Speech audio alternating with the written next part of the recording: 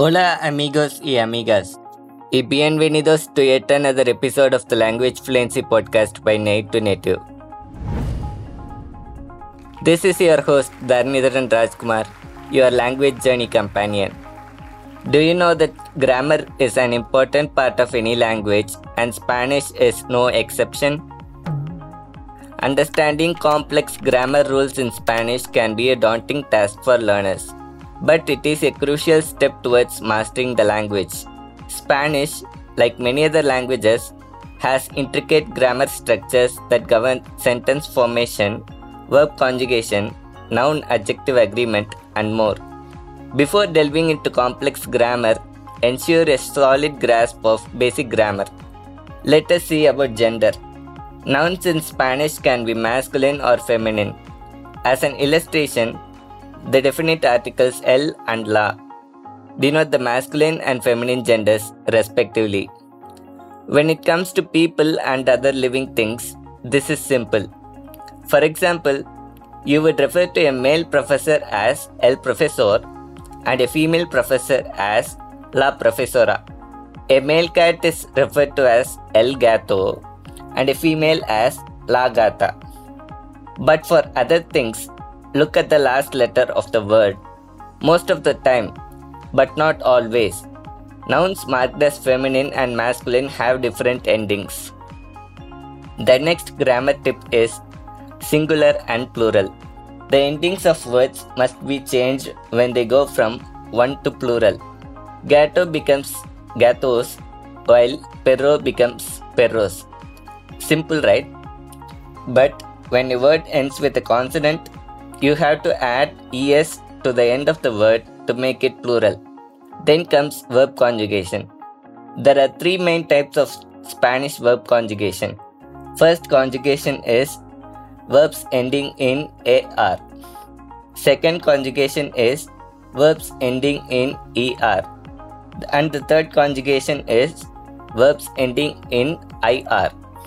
Let us learn about Spanish conjunctions. Conjunctions link other words, phrases, and clauses together. In Spanish, the two most important conjunctions to know as a beginner are y, which means and o, which means or. Sometimes you will see these words change slightly.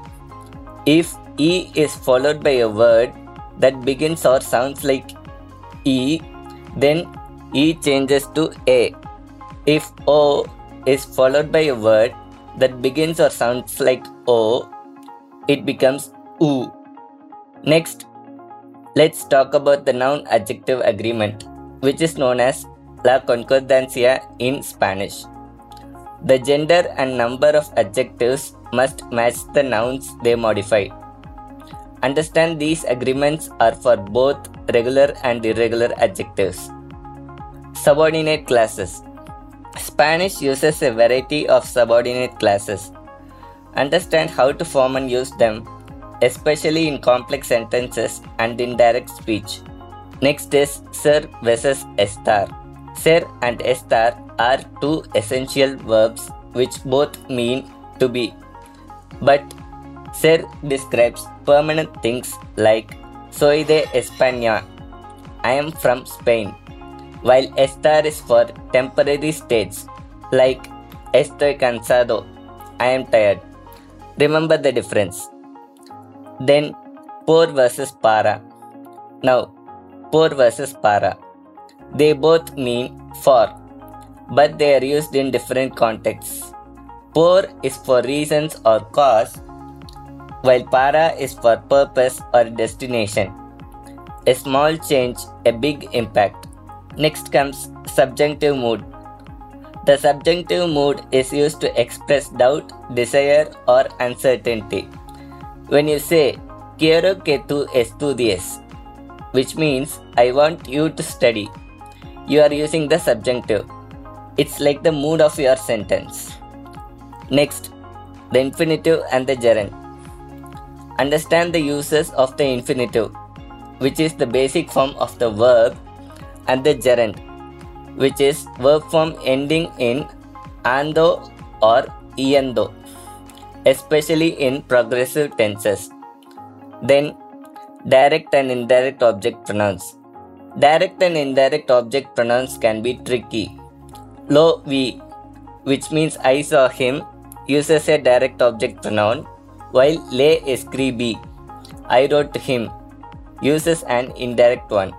They replace nouns to make sentences smoother. Next, reflexive verbs. Reflexive verbs are actions done to oneself. Me lavo means I wash myself, and te vistes means you dress yourself. They are all about self-care in the language. Let us explore past tenses. In Spanish, there are multiple ways to use the past tenses. The pretérito indefinido is used to express an action of the punctual past. That is, an action that happened and ended at a certain time. The pretérito imperfecto is an action from the past that does not have such established limits. The pretérito perfecto is used for actions close to the present.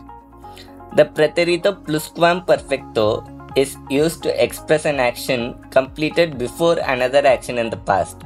Finally, amigos y amigas.